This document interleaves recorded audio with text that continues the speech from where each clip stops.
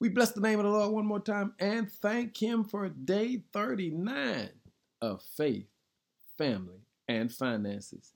We're so grateful to God for allowing us to understand that everything we've discovered in these 39 days should point to us making sure that we live a life that exemplifies faith. 2 Corinthians 5 verse 7 says, "For we walk by faith and not by sight." What is Paul really saying to us?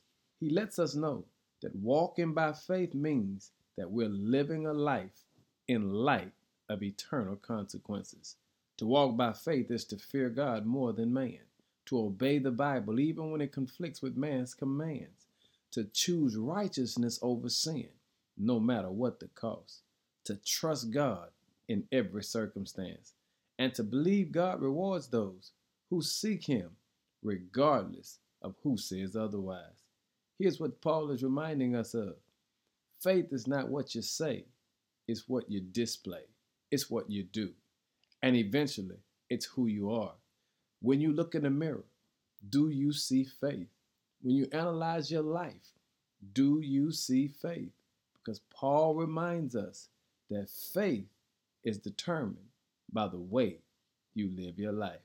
On today, I challenge you to sit down with your family and ask them again, what does faith look like?